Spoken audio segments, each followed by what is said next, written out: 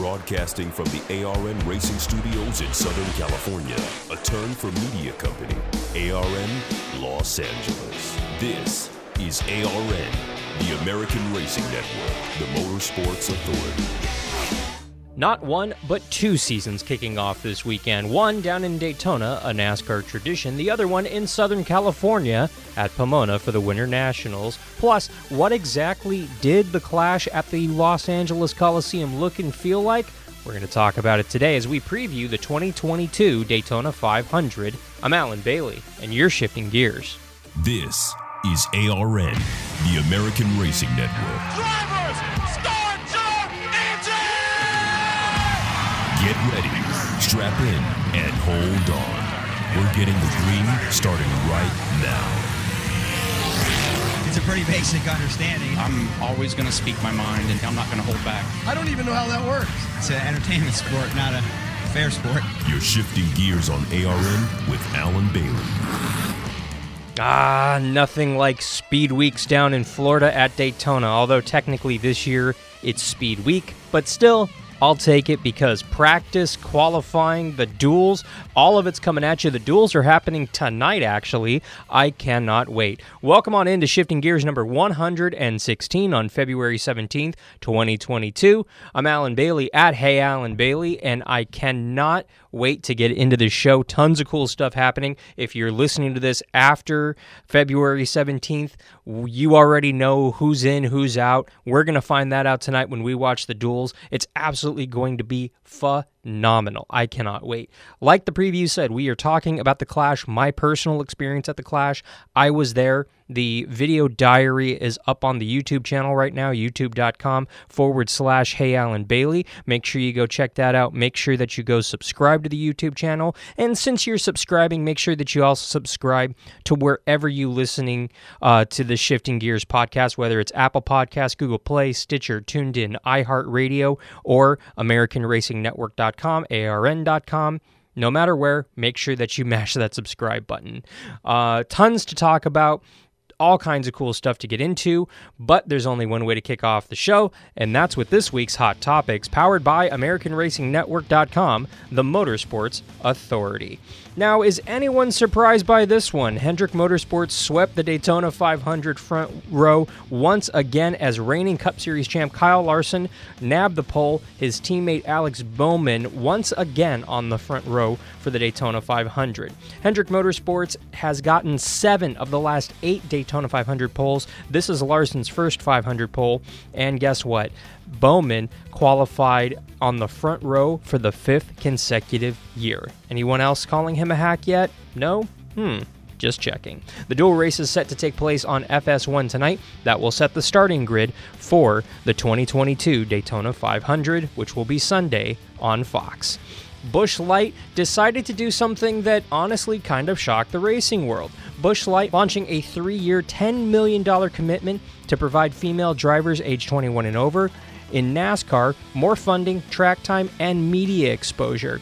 The program is called the Busch Light Accelerate Her program, and it launches immediately. Round 6 of the Monster Energy Supercross season at Angel Stadium in Anaheim featured a head-to-head battle between two of the top riders in 450, with Jason Anderson nabbing his second win of the season, the first rider to nab a second victory of the season. Formula One team McLaren signed rising star Lando Norris to a 4-year contract extension that will lock in the young British driver through the 2025 F1 season.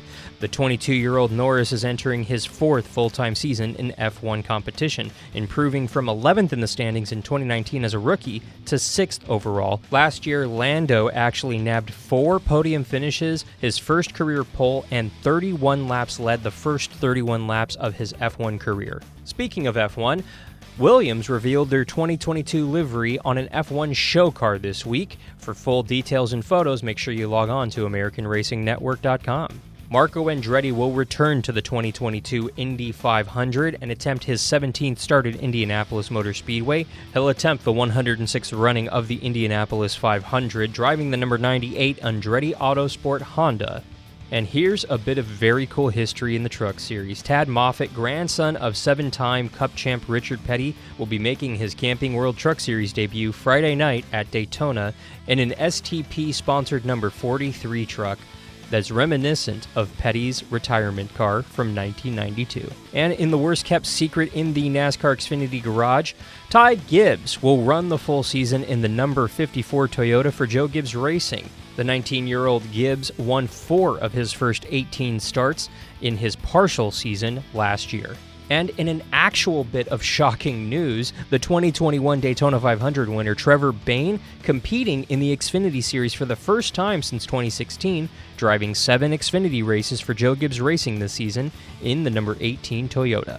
And just days after winning the very first Busch Light Clash at the LA Coliseum, the Logano's, Joey and wife Brittany, announced that they are parents for the 3rd time, announcing Tuesday afternoon on social media the birth of Amelia Love Logano. The Loganos have 2 sons, 4-year-old Houston and Jameson, who turns 2 in May. For these stories and more, log on to AmericanRacingNetwork.com to keep up on all the latest motorsports news you need to know. ARN, the Motorsports Authority.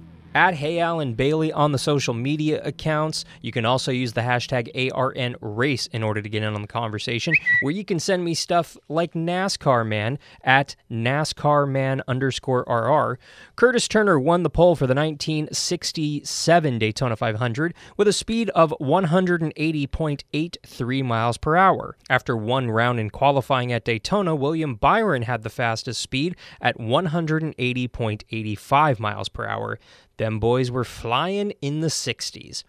NASCAR Man, I don't know if it was Curtis Turner or the fact that that was a Smokey Munich number 13 Chevy. I think it had more to do with the Chevy because Smokey took that number 13 car, the black car with the gold roof, hood, and deck, in the black side panels, number 13, no sponsor on the car, and he essentially made 1/8 model of the car. It was just maybe 1/16. It was just a little smaller. Smokey, he was absolutely crazy, and he definitely lived up to the name of the best damn garage in all of Daytona because he knew how to build race cars. Man was way ahead of his time. He was Chad Knaus before Chad Knaus was Chad Knaus. And NASCAR had no idea how to police it at the time. It was the late 60s. It was kind of wild, wild west as far as the rules were concerned in the NASCAR Cup Series. They kept the pole, or Turner kept the pole, I should say, but NASCAR more or less said, hey, Smokey, don't bring that car back to the track, bud. Okay. And pretty much created most of the modern rules that we see in the NASCAR Cup Series, but dang, was Curtis Turner fast. If you don't know who Curtis Turner is, look it up, man. He is absolutely a beast, and I'm honestly amazed he isn't in the NASCAR Hall of Fame. At Ben Swartz, 47 degrees in LA this morning. Schools are open, people keeping calm and carrying on like it's a day at the beach. I love this town. Ben, you're not wrong, bud. It's been kind of cold this week, and I say that because over the weekend we had record heats when the big game was in town, which was absolutely great. Congrats to the Rams. Very cool for this town. And then like 2 days later, we had thunderstorms, hailstorms, and it was in the 40s. It was blisteringly cold.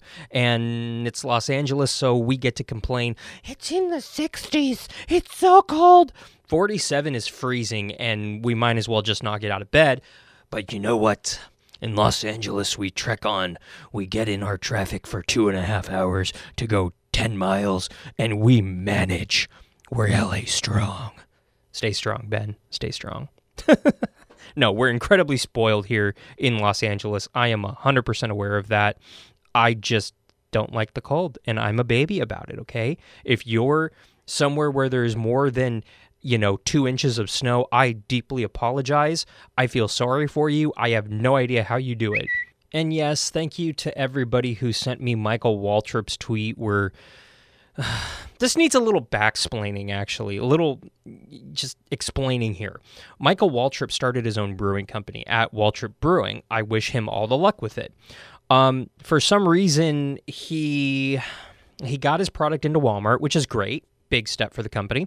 And they put it right near the front with a cardboard cutout of him not wearing a driver's suit because it's been too long, so it's just him in a t-shirt kind of holding a beer.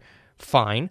He's literally standing right next to it, greeting people at Walmart, and they're walking by him like he doesn't matter. I mean, he doesn't, but still. And it's just kind of sad for NASCAR because this is a 2-time Daytona 500 champ, and he's literally reduced to being a Walmart greeter that no one recognizes in an area of the country where NASCAR is extraordinarily popular. Which begs the question, has Waltrip done this before? Has Michael Waltrip just gone down to Walmarts? Does he just go to random Walmarts and see if anybody recognizes him? I totally see that happening. Like, Mikey just walks into a Walmart and his wife and kids are like, oh, Mikey, not again. Oh, God. I'm going to do it. They're going to see if they recognize me. Hi, how you doing? Welcome to Walmart. Yeah, good to see you. You know who I am? You want a photo? Photo up? Photo? Anybody? Photo? Anybody care? Anybody care who I am? I'm Miss Teresa. I think he did. I feel bad for Mikey, man. I wish him nothing but the best, truly.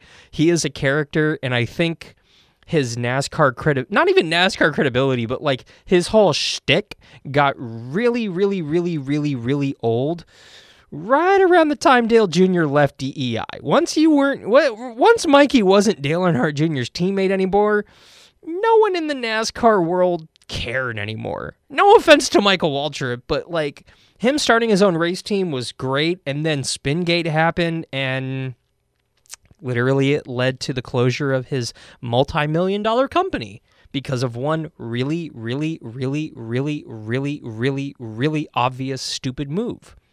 Like, literally, you just had to be a little bit smarter and come up with a better code word. Like, literally, just be a little bit more creative, and he could have saved a multi-million dollar company. I feel bad for Mikey, man. I'm not going to go buy his beer. I'm good. Like, do I need further explanation? I hopefully don't think so. Racing Fan for Life 18 at 18 Racing Fan 18. Very cool handle, bud. Heat was the worst series of games ever. Couldn't be happier that we're past those games. Yeah, he's referring to the NASCAR Heat series put out by Motorsports Games. They weren't good. They were adequate at best. The new NASCAR Ignition game, atrocious, is the only real unplayable. The latest patch, there's a patch that just came out today. There's a video that's forthcoming on the YouTube channel, if it's not up already, at Hey Alan Bailey, where we will dive into the new test mode, where you can drive the next-gen car at Daytona, the one track that requires literally no skill to drive on. Not saying that it doesn't in real life. In real life, it does require a lot of skill, but when you're in a test session in a video game, no skill required. I could literally take a 5-year-old and hand him a controller. Or just do what the Motorsports Games CEO said, we want to give this to a 2-year-old. Do you think a 2-year-old has the strength to hold a controller or a steering wheel? Or even know what to do with it? You're marketing your game towards 2-year-olds? I don't think a lot of 2-year-olds are playing NASCAR games personally, but I don't know. I could be wrong. That next-gen number 98 Team Live Fast car, I don't know. That with Motorsports Games on the car, I gotta be honest with you. I might just wreck it when I play it. Maybe. I'm gonna be recording me playing that right after this. So I think I'm just gonna wreck it. See how that goes. You'll have to tune in. YouTube.com/Hey Alan Bailey. I'm just saying. At Hey Alan Bailey, you can also use the hashtag ARNRace in order to get in on the conversation. Thank you all so much for sending in your tweets. I have a lot of fun with Twitter. Let me put it that way. It is a lot of fun. Now, want to talk about the Busch Light Clash at the LA Coliseum. First off, one of the stories that made the video but didn't make the video, if you know what I mean, involved Jeff Burton. It kind of made the video, but the full context of it did not. Out of respect for Jeff, out of respect for NBC, out of respect for the Drivers' Council, out of respect for NASCAR, out of respect for anybody who is under the age of 15. It didn't make the video. So let me give you some backstory real quick. So the LA Coliseum was absolutely wonderful. They renovated it several years ago and brought it up to modern codes. So even though it's a 100-year-old facility, it feels brand new.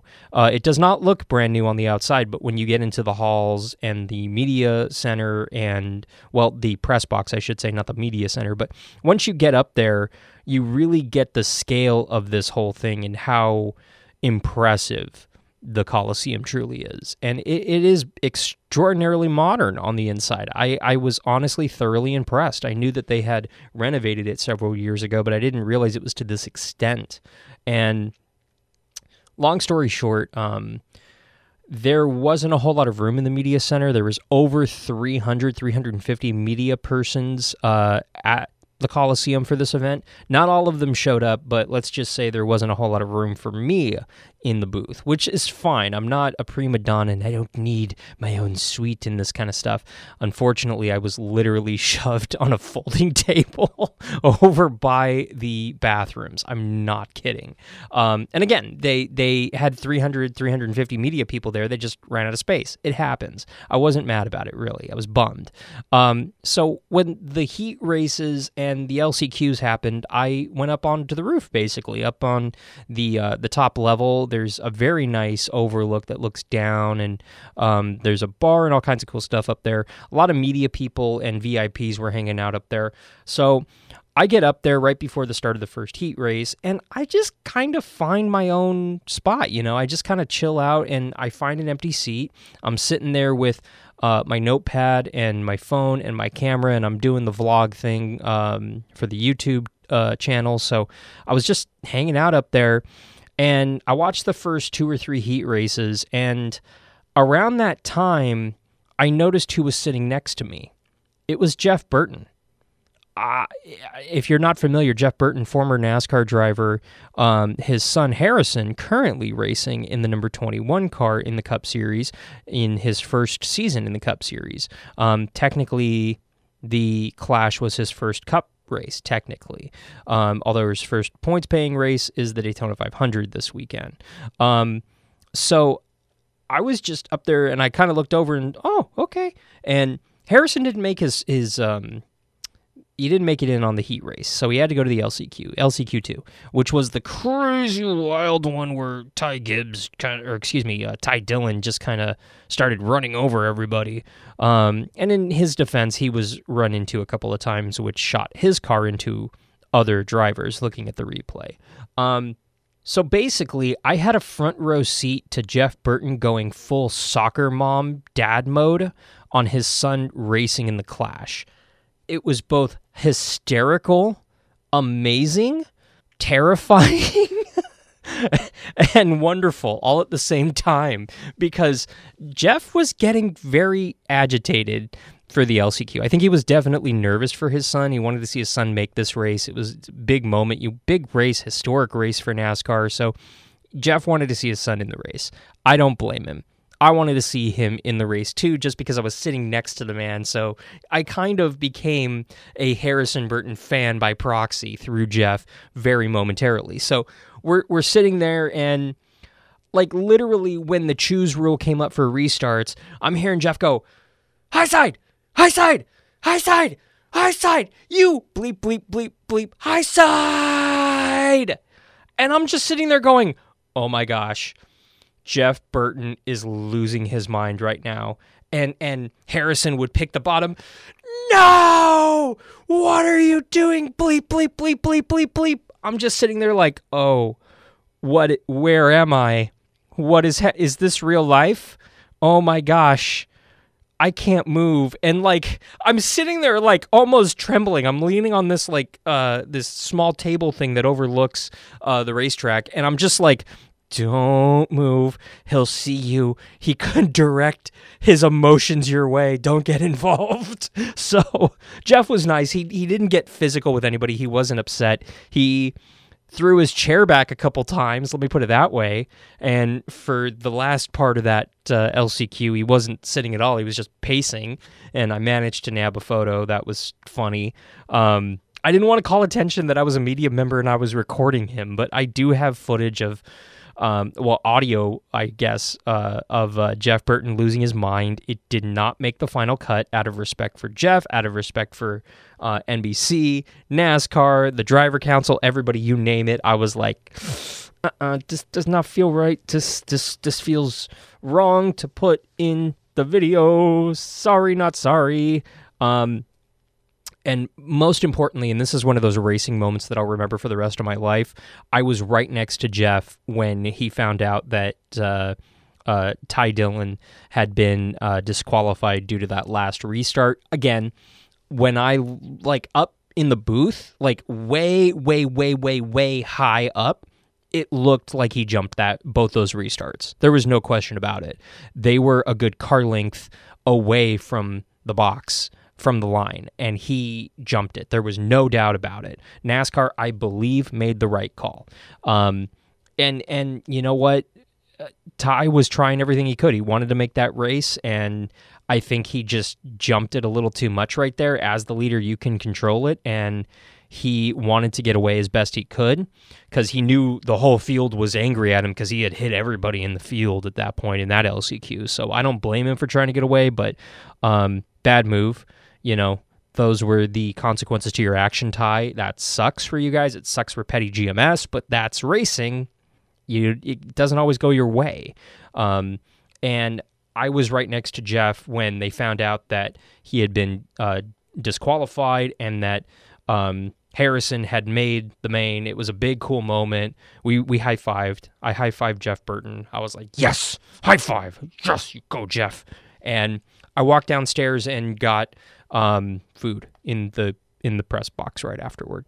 That's literally I don't mean this to badmouth the event, but that was the highlight of the weekend for me, was hanging out with Jeff Burton, watching his kid make the main event. It was very cool. What he did in the main didn't really matter because you made the main. That was the gotta try to do this, and he did it, which is very cool. Now, as far as the 500, who's gonna make it, who's not? Well, it's happening. I don't know. We're gonna watch the duels tonight on FS1. Noah Gragson, Jacques Villeneuve, who, by the way, won the 95 Indy 500 and the 97 Formula One World Championship, both in. There are 6 non-charter cars vying for 4 spots.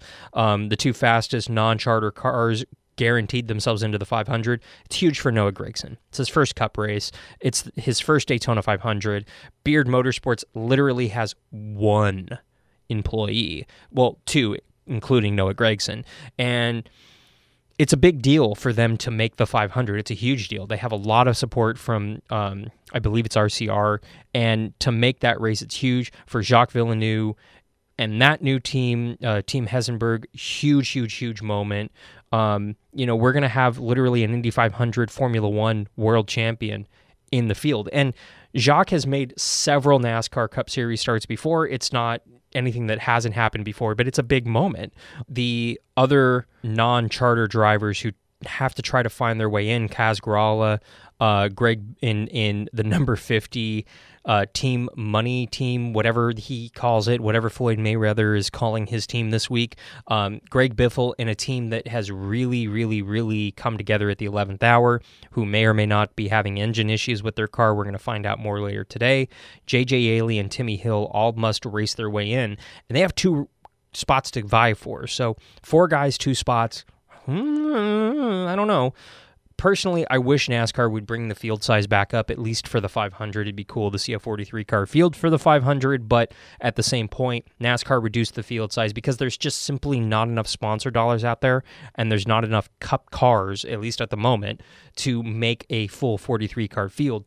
40 cars is plenty.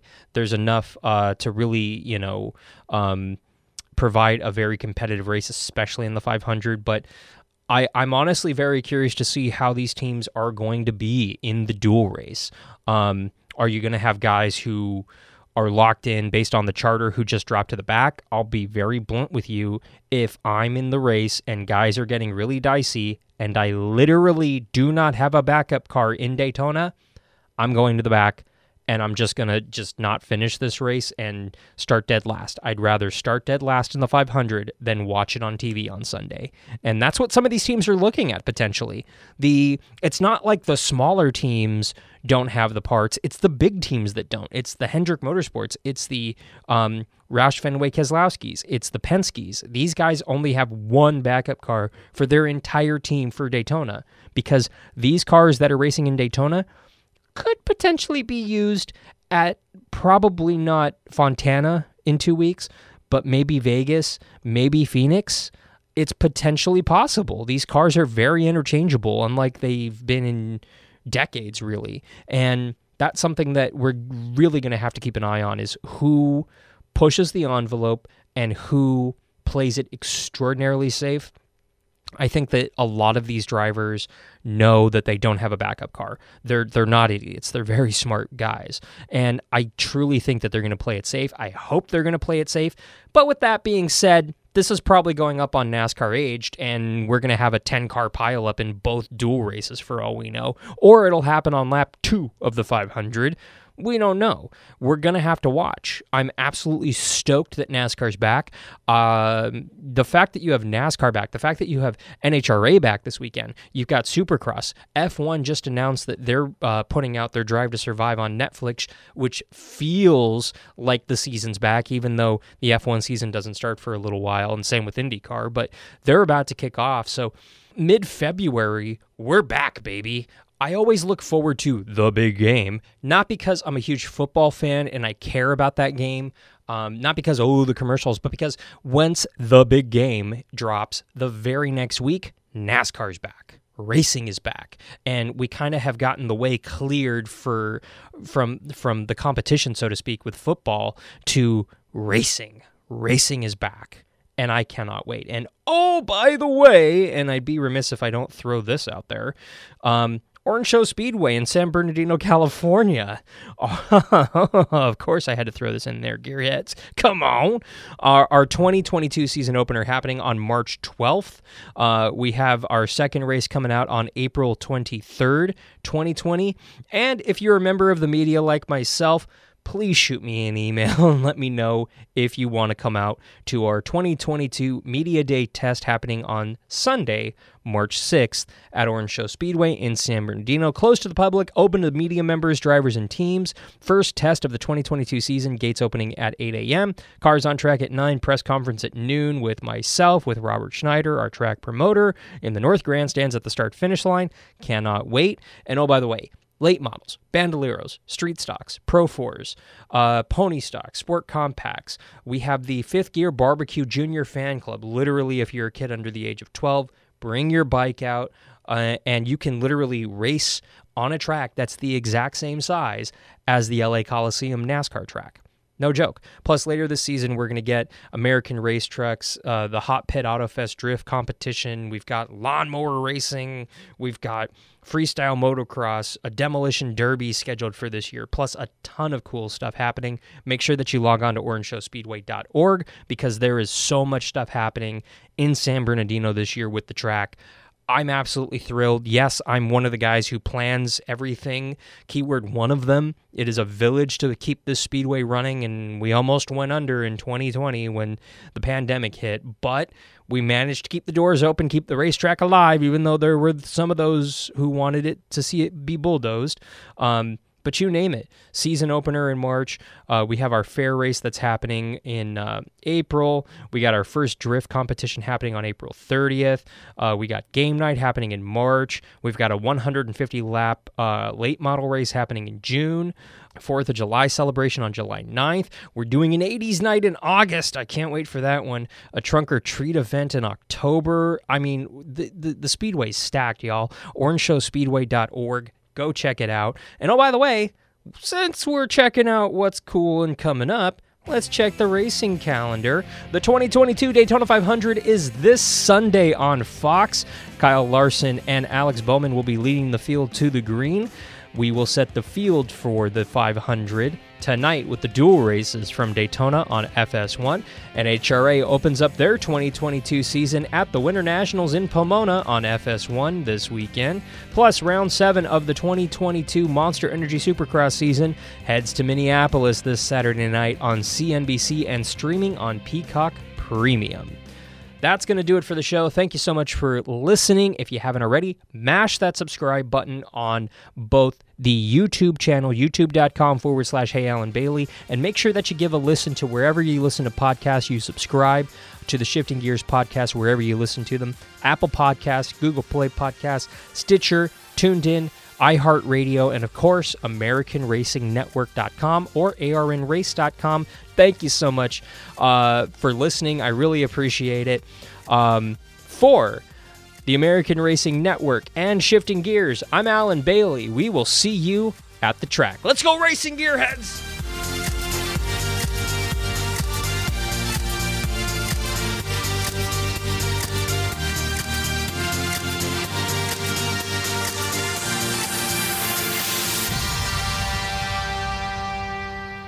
You've been listening to the American Racing Network, a turn for media company. This is ARN, the Motorsports Authority.